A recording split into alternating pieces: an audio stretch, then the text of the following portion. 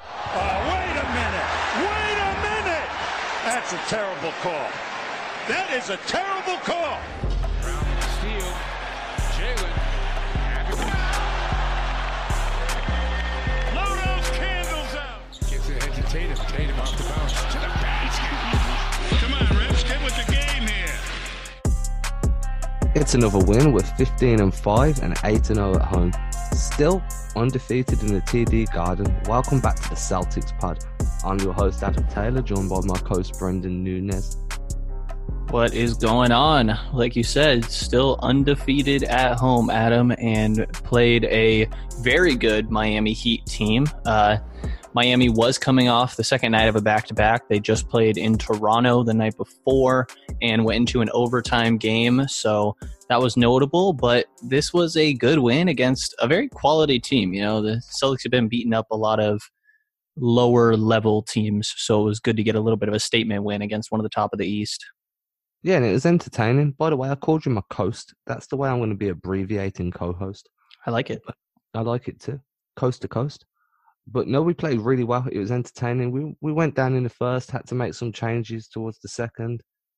Obviously, everybody's seen the applause that Semi Ojeleye has been getting. He came in and had 24 consecutive minutes on the court.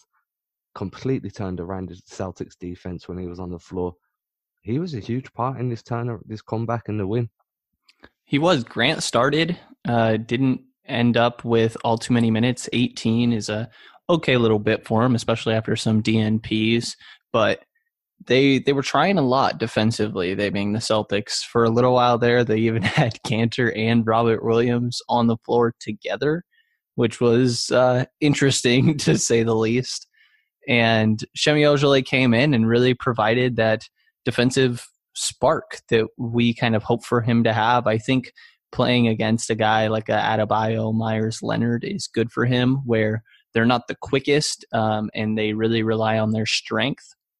We know Shemi is the muscle factory over there and pulled down 7 rebounds for himself as well, too. I believe there were a couple charges in there, I remember. So Shemi definitely had a nice game here. Yeah, he was doing the hustle plays as well. He was diving on the floor for loose balls. He was cutting off lanes, driving lanes. Anytime somebody tried to cut or move off ball, he was there. He was blocking those. He was closing out really well on pin downs as well, making sure he didn't get caught there. He was a defensive anchor. It was great to see him doing some of the stuff that we missed because Marcus Smart wasn't there. If he plays like this, he's going to have a role on this team for a long time. His shots are falling a bit better. Only won this game, but in general, his shooting's been quite improved over the last few games as well. Definitely, and that's what needs to happen for him to really be staying on the floor. We know the impact that he can have on the defensive end of at least not making any mistakes. I don't think he makes highlight plays necessarily on defense, but just being in the right spot and not making mistakes is being a good defender. And you mentioned a little bit before we hopped on here that you've been a little underimpressed with Grant recently as well, right? Yeah, a little bit. I mean, he's still making the right plays defensively more often than not. His shot's going to come. It's not something that's worrying me personally. I feel like he's still figuring out NBA range. He was never a big three-point shooter in college. It's something he's been asked to work on. You can't really judge him this early into his career. But there are things that get to me, and a lot of it's just experience-based. It's something that's going to come the more he plays. But it's the way he's susceptible to overhelp. He can get crossed up quite easily sometimes. Sometimes I feel like he's too flat-footed, so when people really put the jets on him, he's that step behind them before he even gets into the chase down. And he doesn't have the athleticism to really rise up to try and contest a shot once he's already been beat off the mark. Are you thinking of Adebayo when you said he gets blown past? He got crossed up in the first quarter by Adebayo, dude, and that's fine. It's the NBA, you're gonna get crossed up. The difference is, next time, as soon as you see that crossover coming, slide your feet, get in the way. If you draw the charge, you draw the charge. If you draw a blocking foul, you draw a blocking foul. But try something different the second time and see what works. You've got to figure out as much as, look, as you guys all learn, like I do a lot of combat martial arts. I have done for years. The one thing that's always been said to me is figure out what works for your body. What one guy can do doesn't mean you can do it. So if you're not the quickest guy, figure out how to get in front of your man by sliding your feet, by trying to stay on his hip. Grant Williams plays really smart defense most of the time. It's just he's having lapses, and the problem that's occurring at the moment is these lapses are becoming more frequent than his actual intellectual moments.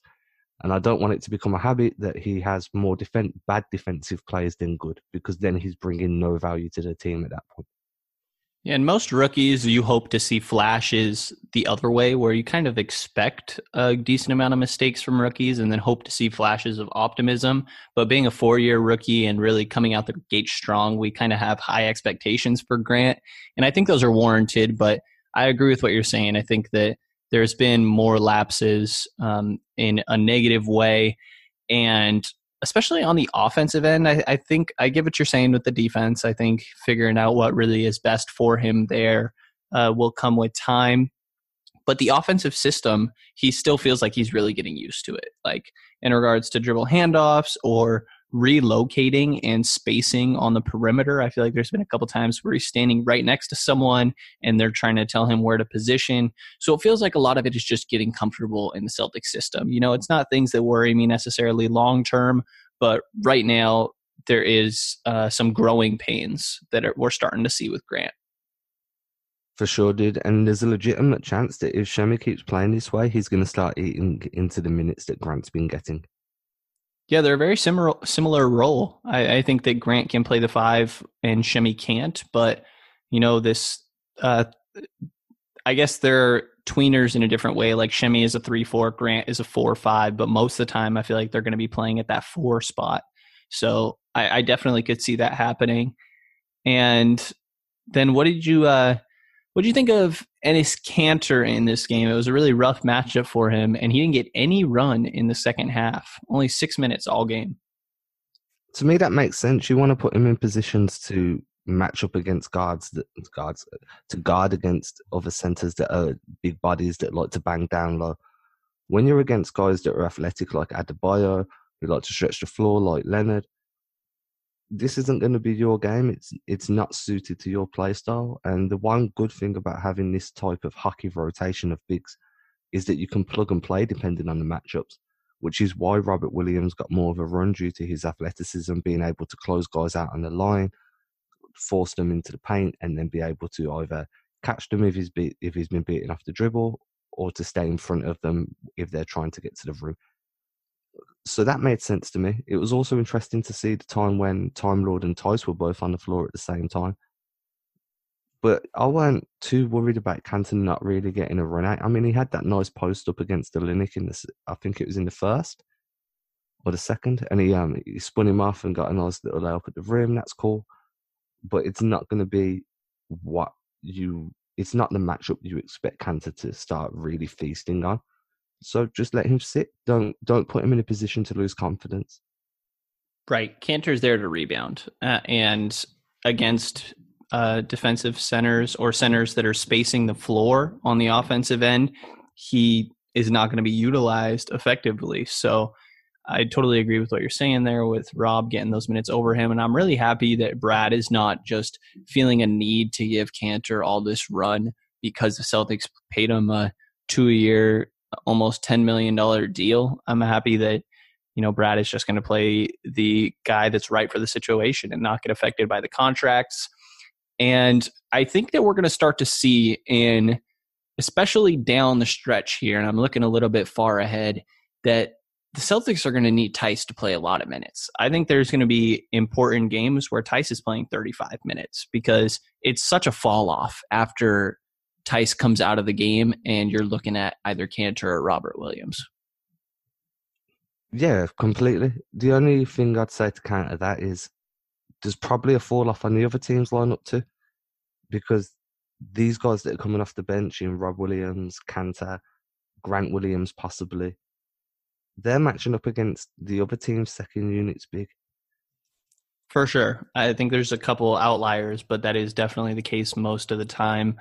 One other thing I want to ask you, what do you think about Jimmy Butler being guarded by Jason Tatum? Tatum's been sneaky good on defense all year, to be fair, dude. I mean, Jimmy Butler was putting the smoke on whoever he could get in front, whoever was in front of him. He just had one of them nights. He was coming off the back of his first career triple-double. He was feeling himself. It was good to see Tatum start to get a chance to be guarding another team's primary option. So, because Tatum has been, the last few games I've been really impressed with the way he's reading passing lanes and getting those steals and getting out in transition. He stays in front of guys really well. He's long, he's athletic.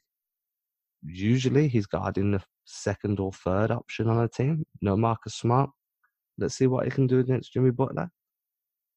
I want to see, and I'm going to look this up while you give me your opinion. I want to see how he actually did against Butler. Yeah, and it's interesting because obviously the Celtics do switch a lot, but coming up the floor, Jason was the guy that was covering him there. And by the way, he's like this plus-minus god because he was, again, plus 31 in this game, which is absurd.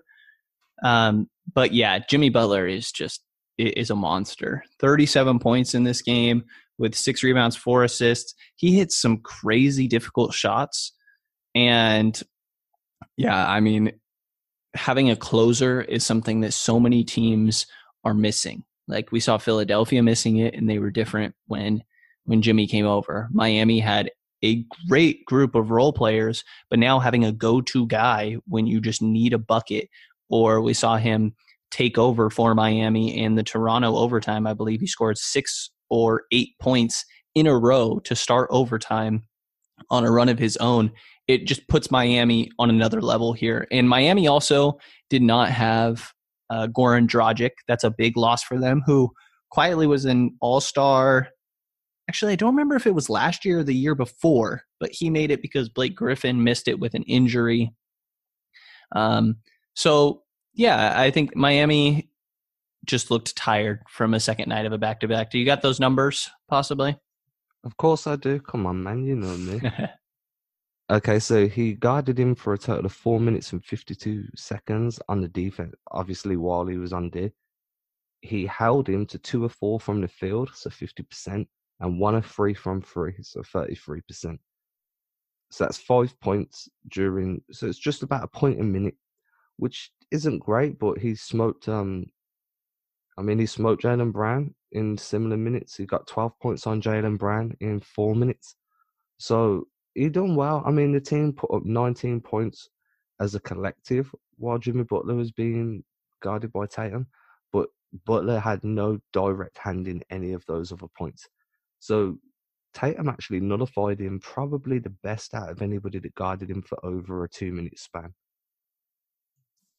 Let me just look. It's definitely been promising, his defense. I think even in this game, he had 3 blocks this game, which is great for him. Interestingly, his career high in blocks is actually 6, which I would have not expected.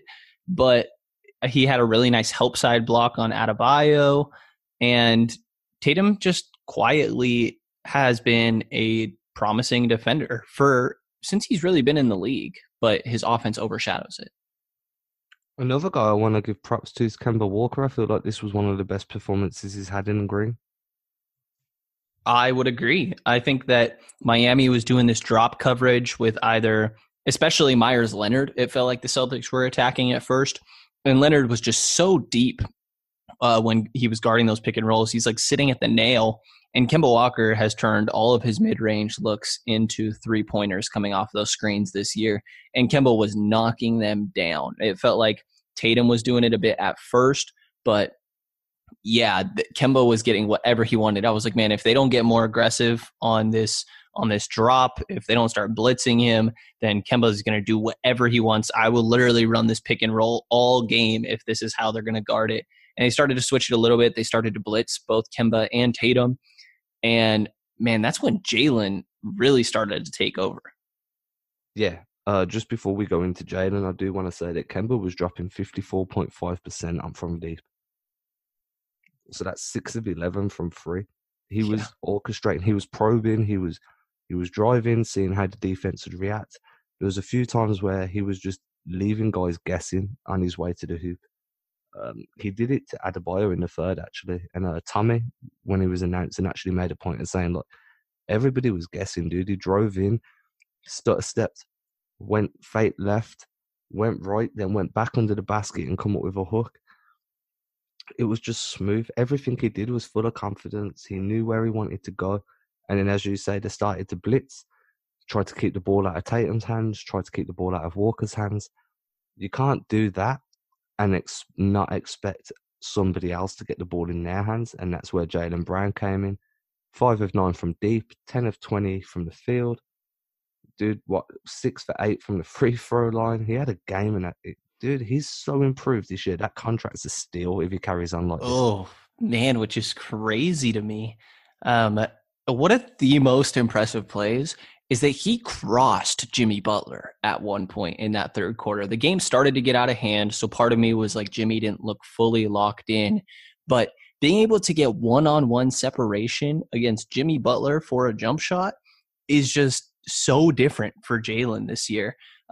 Having a threat of a left hand now, such a tighter handle. I forget exactly what it was. I want to say that he like crossed right behind the back and then did another cross from right to left and a slight step back, and it just got Jimmy leaning because Jaylen is such a threat to drive to the basket. He had such a variety of people guarding him. Adebayo, I thought, actually did a ridiculously good job at guarding Jaylen, to start the game. Jaylen couldn't really get past him with his quick first step, which just speaks volumes about Adebayo. I think he's been absurdly good this year on both ends of the ball. But then Jaylen really learned to actually go through Adebayo a bit sometimes. Like, Jaylen is starting to have the full package on offense. And I used to get so frustrated with him going ISO, but at this year, I'm a lot more comfortable with it. Keith Smith said it in a tweet. Jaylen Brown's no longer a potential scorer. He's just a scorer.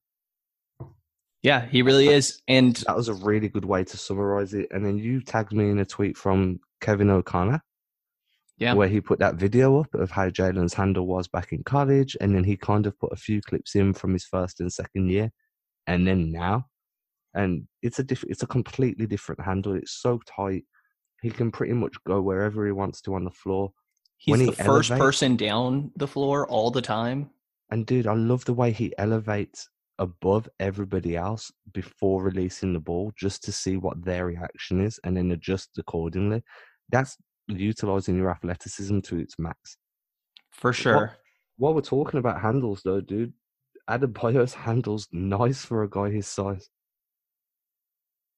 Yeah, it's definitely unexpected. I went to the California Classic Summer League, and not last year, but the year before, Adebayo's sophomore year. They had him playing point in Summer League. He is so promising. And like I mentioned, the defensive end, he can switch on to guards.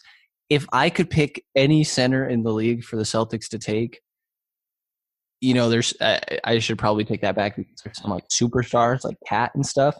But Bam would be the most perfect guy. Oh, my God. I am crushing on Bam Adebayo. Dude, I don't blame you, dude. He's playing phenomenally well. Yeah. He's had a really good start to the year. I don't know if I'd say, other than superstars, he's definitely one of the best centers in the league that could really help us. Yeah. The guy that went quiet, though, that I was really excited to see against us was Kendrick Nunn. Yeah, he's promising. He's got a nice shot to him there as well, but things were not falling for him. I think that he seemed like he wasn't fully getting his legs under him. A lot of this game, I really credit to Miami looking tired and out of it. And Eric Spoelstra wasn't there because he was traveling for the birth of his second daughter. So it really was just a very unique situation for Miami. It was one of those, what you would call a scheduled loss.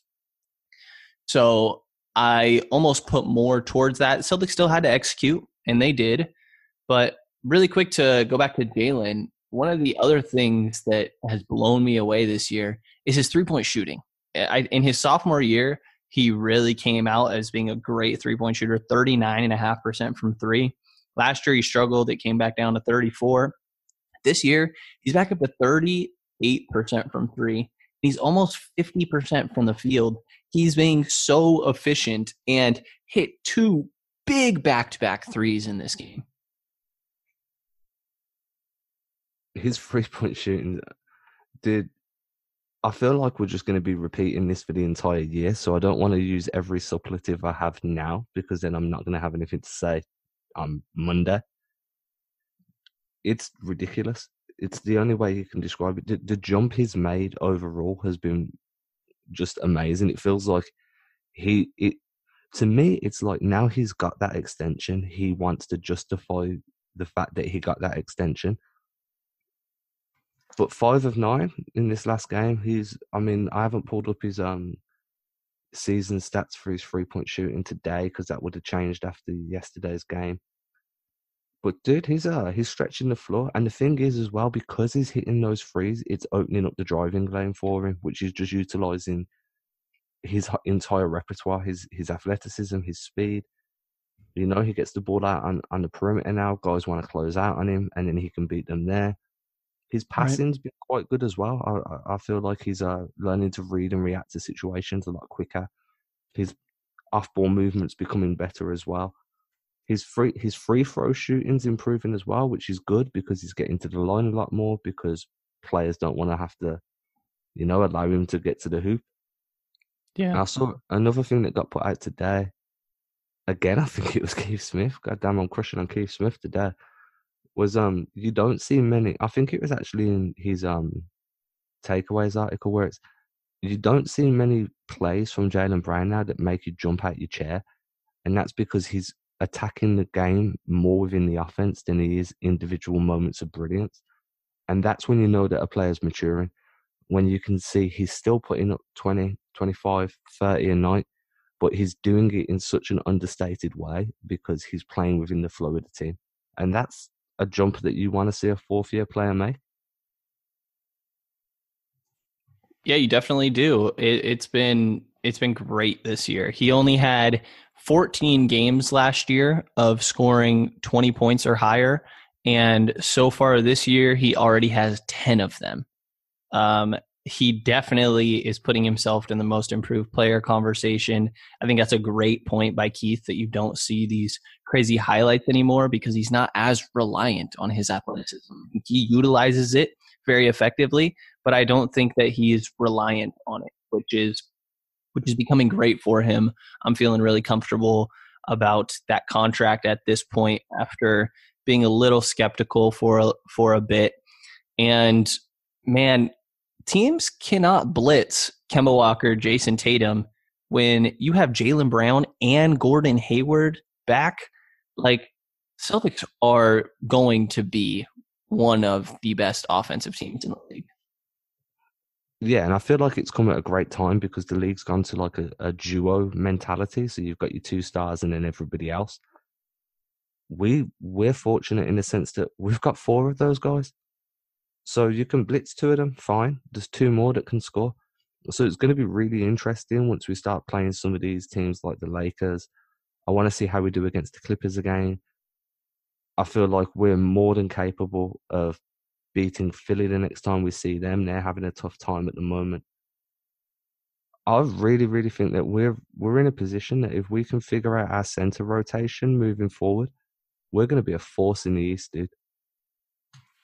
I think so. It looks like that's already the case, but I think that's a good way to transition to our next segment here, where we'll get into the name of it when we come back. But are you good to move on from the recap of this Miami game, man? Yeah, man, I'm good. Did you want to take a break before we come back? Let everybody hear our advertisements. Let's do it.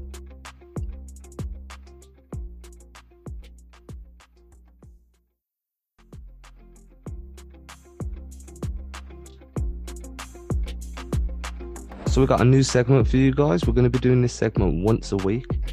Moving forwards, we're going to try and get some interviews going on. We're going to be trying to go as deep as possible with this. As this is the first time we're running this segment, we're going to keep it quite surface level, and we'll try and peel a layer off each time we come back to it. So Brendan, take it away. What's this segment called and what's it about? All right. So you got to know your enemies.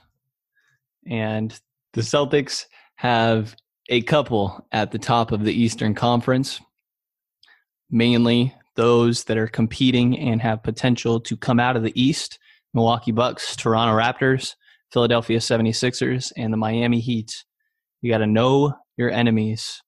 And because of that and where that comes from, we are calling this the smart of war. I actually got this quote from Marcus Smart. He was like, pressure comes from, and when you don't know what you're doing. Like, if you put the work in, you put the time and the effort in, you should be confident in that and shouldn't question it. And failure wouldn't even be an option. So the first team that we are going to dive into is the rivals of the Boston Celtics in the Eastern Conference, the Philadelphia 76ers. And often for these segments, we'll have a guest that covers that team come on and share their insight. But for now, it's just going to be us checking in on the enemies, keeping up with them, because going to face them a couple times this year. Obviously, the Sixers are in the same division as the Celtics. Already played them one time this year in the opener, where both teams were not fully comfortable, obviously. But Philadelphia, 15-6, and have been benefits of a weaker schedule, similarly to the Celtics, Adam. They have been. They just haven't been getting it done as much as we have. I mean, they're not that bad, to be fair. I feel like for the roster they've got and all the hype that surrounded them coming into the season, they haven't been as, what would be the best way to put this? They haven't been the premium basketball producing team as what many would have expected them to have been. Yeah, it was definitely thought that they were the two right behind Milwaukee, and it was clear, and it doesn't quite feel like that. Milwaukee kind of feels in a tier of their own right now. Yeah, I mean, they're struggling to take care of the ball. They're averaging, 16? They're 27th in the league for turnovers, dude. They're struggling quite a lot to handle the ball. They're still trying to figure out how best to integrate Al Horford. And I've said this before, I'll say it again. I think that they're lacking shooters. They're lacking some smaller guys that can push the pace. They're quite a large team in terms of height. They're going to go through some teething issues. I still think they're going to be a really, really tough team to beat. They're definitely a force in the East. It's just going to take a while for them to really figure out what works best for them. Right. Spacing definitely was the questions with the Sixers going into the year. And there's a couple things that I think they'll even out that'll help them. Thibault, who the Celtics actually traded to the 76ers. It was the 20th pick. And I don't remember off the top of my head what picks they got in return, but Carson Edwards was 33, and then some other pick in the 20s was Ty Jerome that was traded to the Phoenix Suns as part of dumping the Aaron Baines contract. So that trade doesn't look great for the Celtics, but Thibault has been great for the Sixers. He's been a beast on the defensive end. At times, he's a little too aggressive there, and tries to do a little too much and is a little too risky. He's extremely similar to Robert Covington in the fact that he's insane off ball. He's so active there. And you would hope that he's hitting a 3-point shot, the 76ers would. This year he's 43% from deep. As nice as his shot has looked, it's not going to stay at 43%. I don't think he's an elite 3-point shooter. If he is, that is an amazing steal for the Sixers to get. But I think that's also being countered by Mike Scott being 32% from three, Tobias Harris being 29% from three. So I think that'll sort of start to even out here. Right now they're dead middle in 3-point percentage. I'd kind of expect them to stay around there. And yeah, just some of the basic numbers. They're 17th in offensive rating, but 3rd in defensive. And that's obviously where you expect this Philly team to really have their impact, is on the defensive end, having 3-4 all NBA level defenders in Simmons, Richardson, Horford, and Embiid.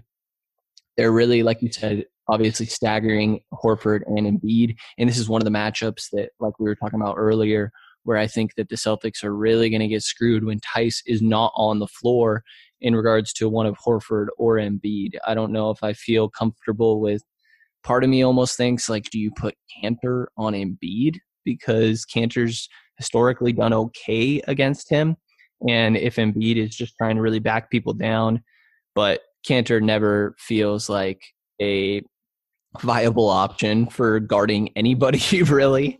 But yeah, the Sixers have been getting it done on the defensive end and rebounding the ball well as well. And they pass the ball extremely well. Also, they're 5th in assists. And that comes with the high turnovers as well. So they're moving the ball a lot. It's not always on target, but they definitely share. And I think that there's just some kind of growing pains that they're going through right now. Pretty much exactly what you had said there. I mean, when you're saying put Cantor on Embiid, that's okay, but we just saw that Brad's kind of not unwilling, but he's hesitant to put Cantor to guard any big that wants to play outside of the 3-point line. Embiid's traditionally a back to the basket player, but he is taking nearly 4 threes a game now? Yeah, I mean, but I think that's what you want him to do, you know? Yeah, he's scoring at 31.3%, so it's below league average, but it's still just shy of 1 in every 3 shots. So he'll hit 1 of 4. I'd prefer him to play outside, that's fine. However, I wouldn't mind seeing how, in a limited minutes, and I'd like to see this in regular season, obviously, how Robert Williams fares against him. We've seen some growth from Rob Williams this year. I want to see how Rob Williams does against Joel Embiid. Yeah, it's going to be interesting. I think we definitely are going to get to see it because Tice is somebody that, for as good as he has been defensively, is not the strongest guy and is a little bit shorter there as well, with Joel Embiid just being an absolute mammoth down low.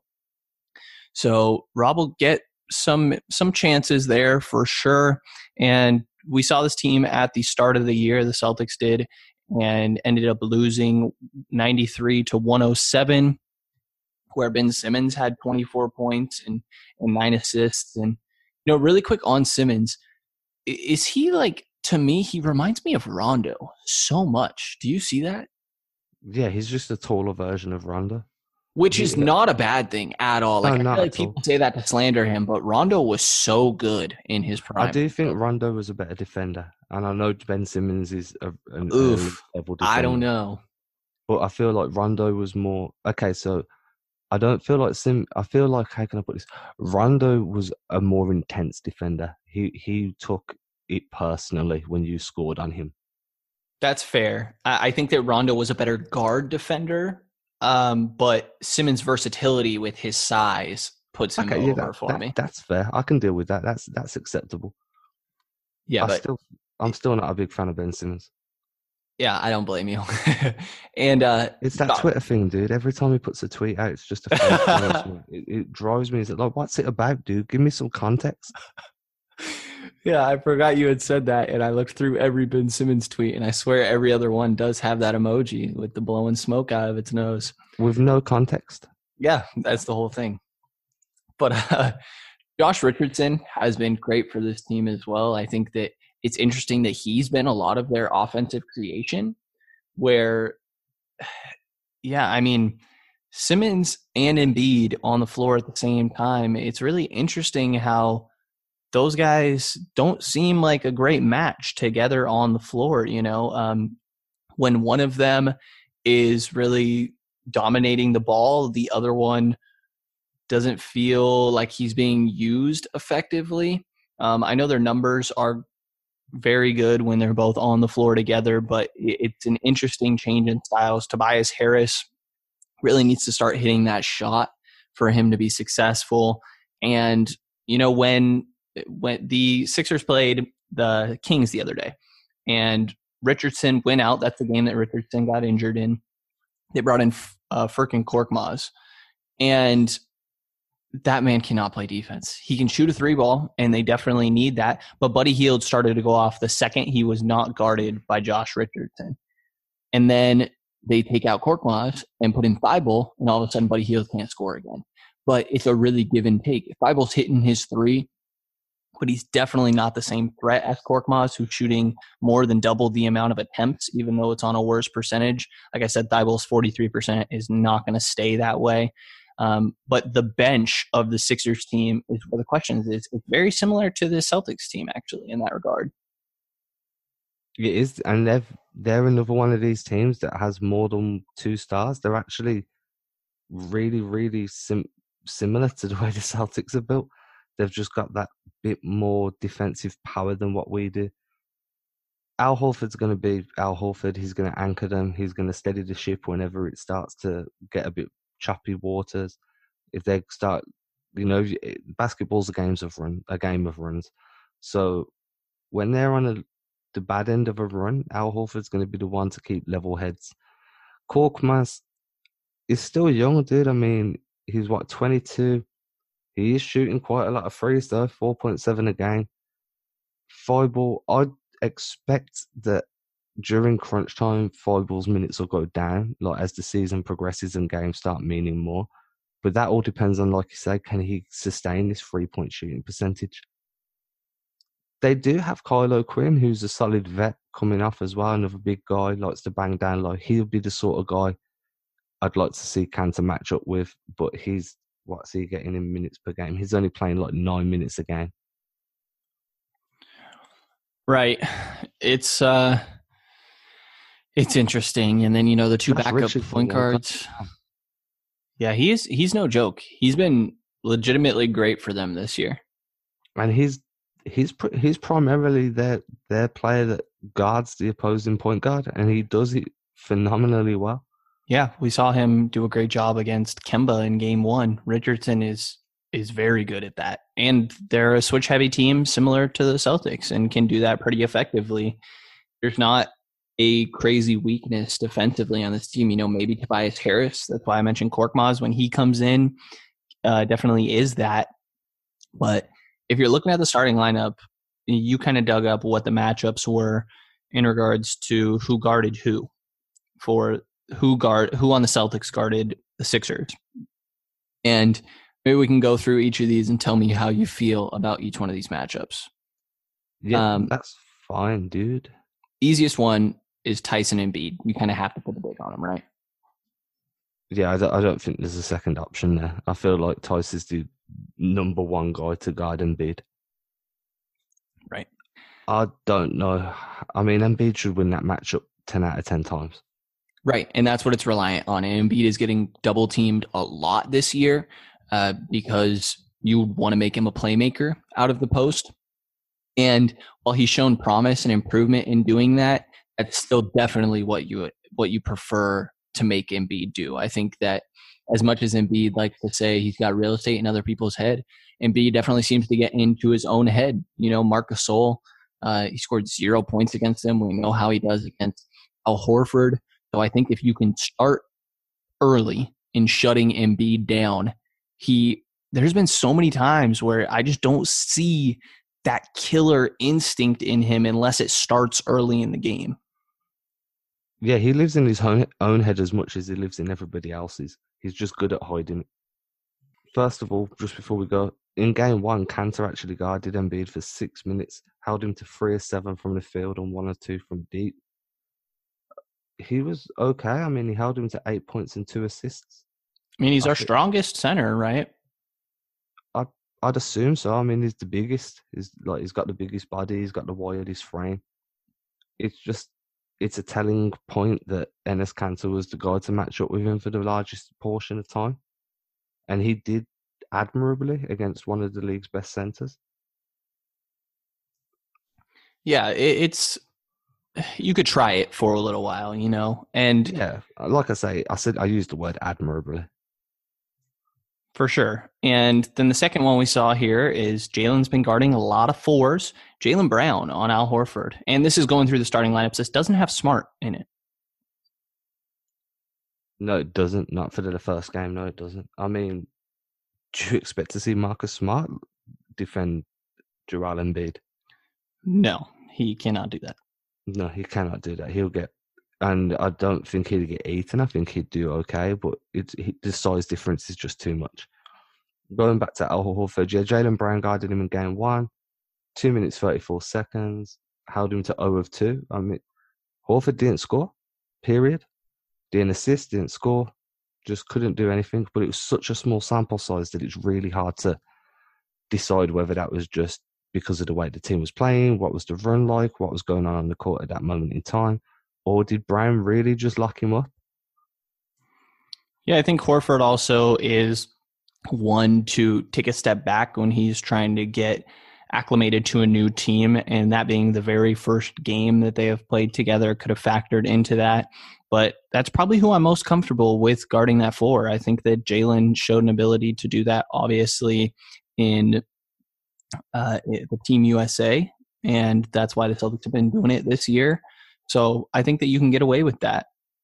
I wouldn't be shocked to see Shemi given some minutes if he carries on defending like he did in the Miami game. I was thinking Grant a little bit here too.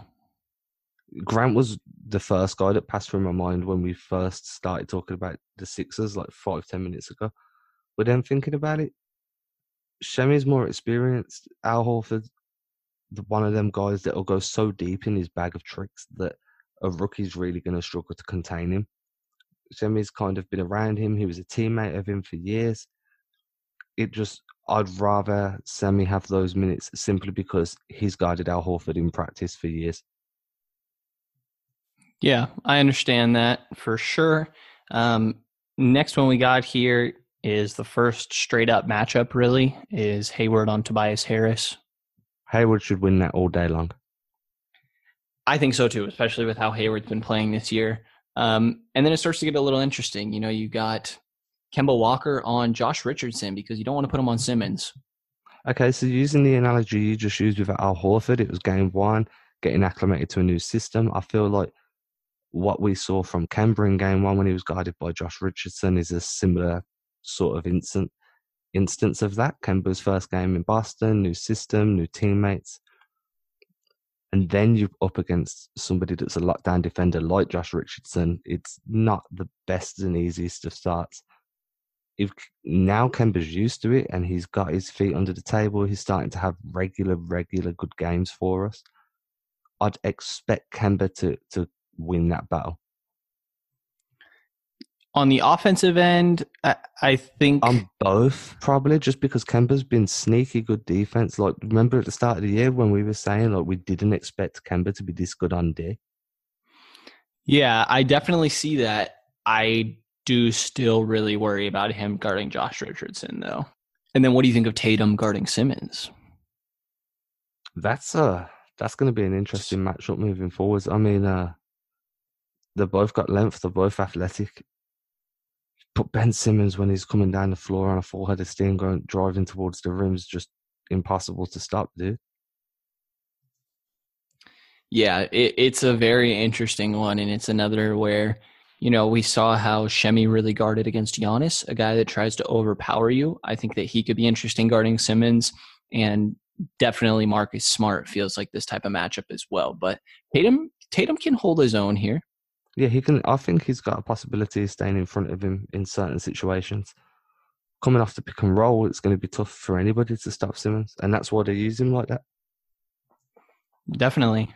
It's not like you've got to worry about him shooting the free ball.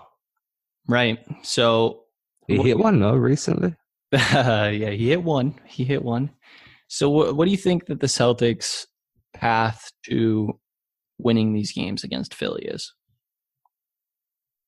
I mean, I said this coming into game one, and I think this is going to be the method I'm going to stick with moving forward against Philly. You've got to try and beat them in transition, and you've got to just keep putting them in pick and rolls, coming off your pin downs, and just constantly stay in motion. If you start running half-court sets and trying to make plays from broken plays, they're going to lock you down, they're going to eat you alive. You need to catch this team when they're in rotation, start looking for seams, looking for backdoor cuts. Try not to trap too much because you're going to leave somebody else open and most of their players can score. So it's all about just keeping that team moving, keeping them switching, keeping the rotations going, a lot of dribble handoffs, and then just keep passing the ball until you find the open man. Once you start slowing the game down against this team, they're going to lock you out and you're going to see a lot of bad shots. Definitely. I totally agree with you. I think that you need to get out and transition as much as possible against this team. And the way that starts is getting stops on the other end. And like we mentioned, Philly being 27th in turnovers, the third worst team there.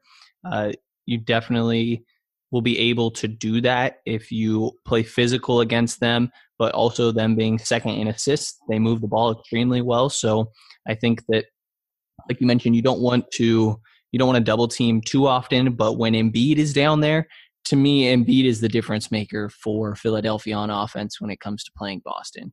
Because of that matchup against Tice, that is far from ideal. Especially the one thing I will say though is our wings do a really good job of stunting down in the low post. They really do. They do a great job of just applying that extra bit of pressure while not leaving their man open for long periods of time. We do it exceptionally well. Probably one of the best teams in the league at just adding that pressure when we stunt on guys down low. Hopefully, especially when you're helping off of a guy that's not a shooter, you know? Yeah, I mean, it happens a lot, dude. Like, and I know every team does it. Every team stunts on a guy in the post. But I just feel like we keep our coverages really well. It's rare you'll see one of the wings overcommit. Yeah, and I just think you need to make him beat a passer. I think that's what needs to happen on the defensive end of the ball. And like you said, get out in transition, really make Philadelphia turn the ball over. But the next time we're going to see this matchup is Thursday, December 12th on TNT.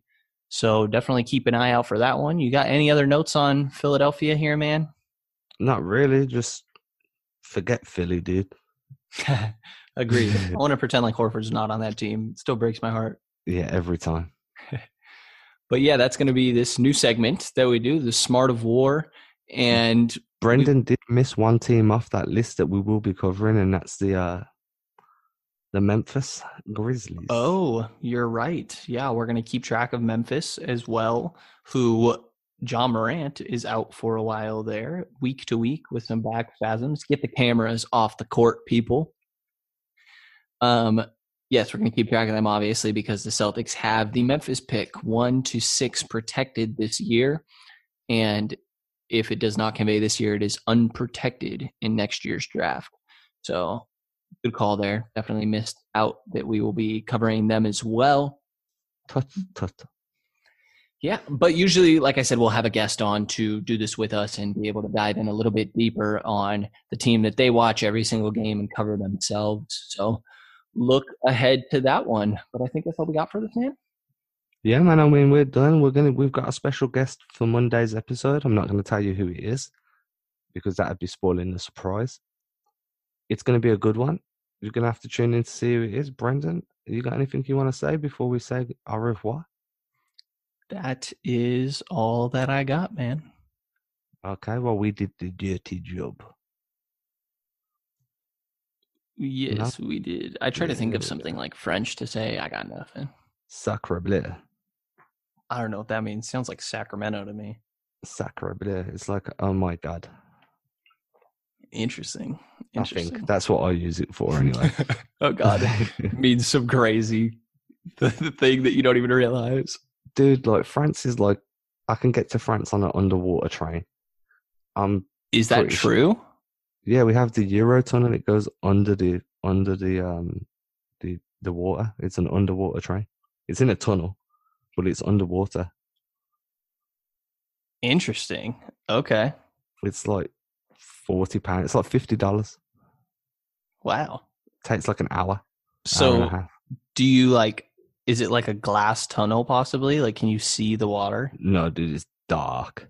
Oh, it'd be so sick if you could see around.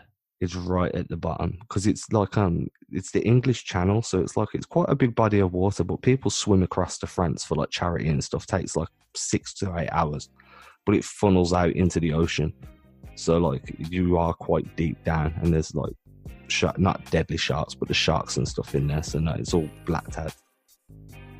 Okay, that's definitely interesting. It's called the Eurotunnel. Pay $100, you get a train ticket. You can travel all around Europe on that ticket, and you can use that Eurotunnel as well. Shoot, there you go. There you go, guys. And now you can go and scout all the Euro players you want for $100 plus flights to Europe. And with that, we're going to leave you to it. So say bye, Brendan. Bye-bye. Bye-bye.